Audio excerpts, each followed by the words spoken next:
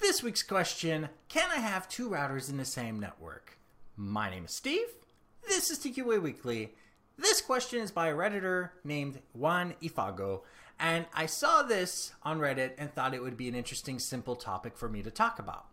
Now, I know that many of the gadgets that we're used to having in the world now are more and more wireless. That means that you don't have anything to plug in. You simply connect to a wireless network. However, your cable company supplied router, or basically the router that you bought, might not be enough for some of the things that you want to do, especially since many PCs, game consoles, and other devices benefit from a hardline connection, not a wireless connection. And if you're a streamer, connecting via a hardline Ethernet cable is a lot better for the quality of your streams. So it comes down to this. Do you need two routers in the same network? Yes or no? Or how about we expand that question? Do you need a second router, or can you do it with a network switch? And you will understand why the network switch might be a better solution for some of you. Now, you're going to have to answer a few awfully specific questions to know what you should get. Do these connections need to be wired, and do you need more than 4 Ethernet jacks? And the other possibility, do you need more wireless access in your home?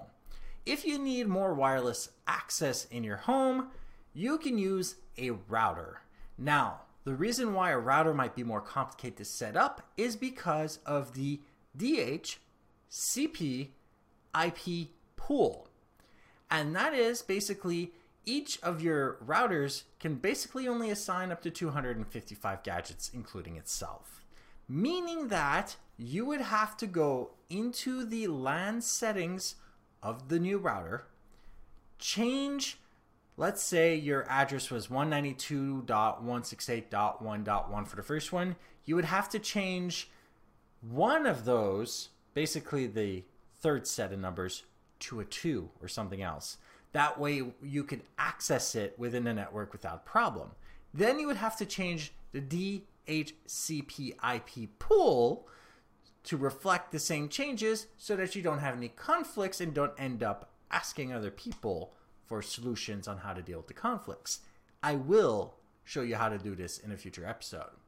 Now, if you do not need wireless connections and you need 4 or more wired connections in your network, you can use something that is super inexpensive and easy to set up, and it's called a network switch. Basically, you connect it into the router and the router does the rest, and that's it. So in the future, I'll be talking about how to do changes to the DHCP IP pool, and we'll handle that then. But basically, it comes down to this. Do you need more wireless access, or do you need more than 4 connections? That's basically it. If you need more than 4 connections and you don't need wireless, get a network switch. Otherwise, get a router. Now, I hope you liked this episode.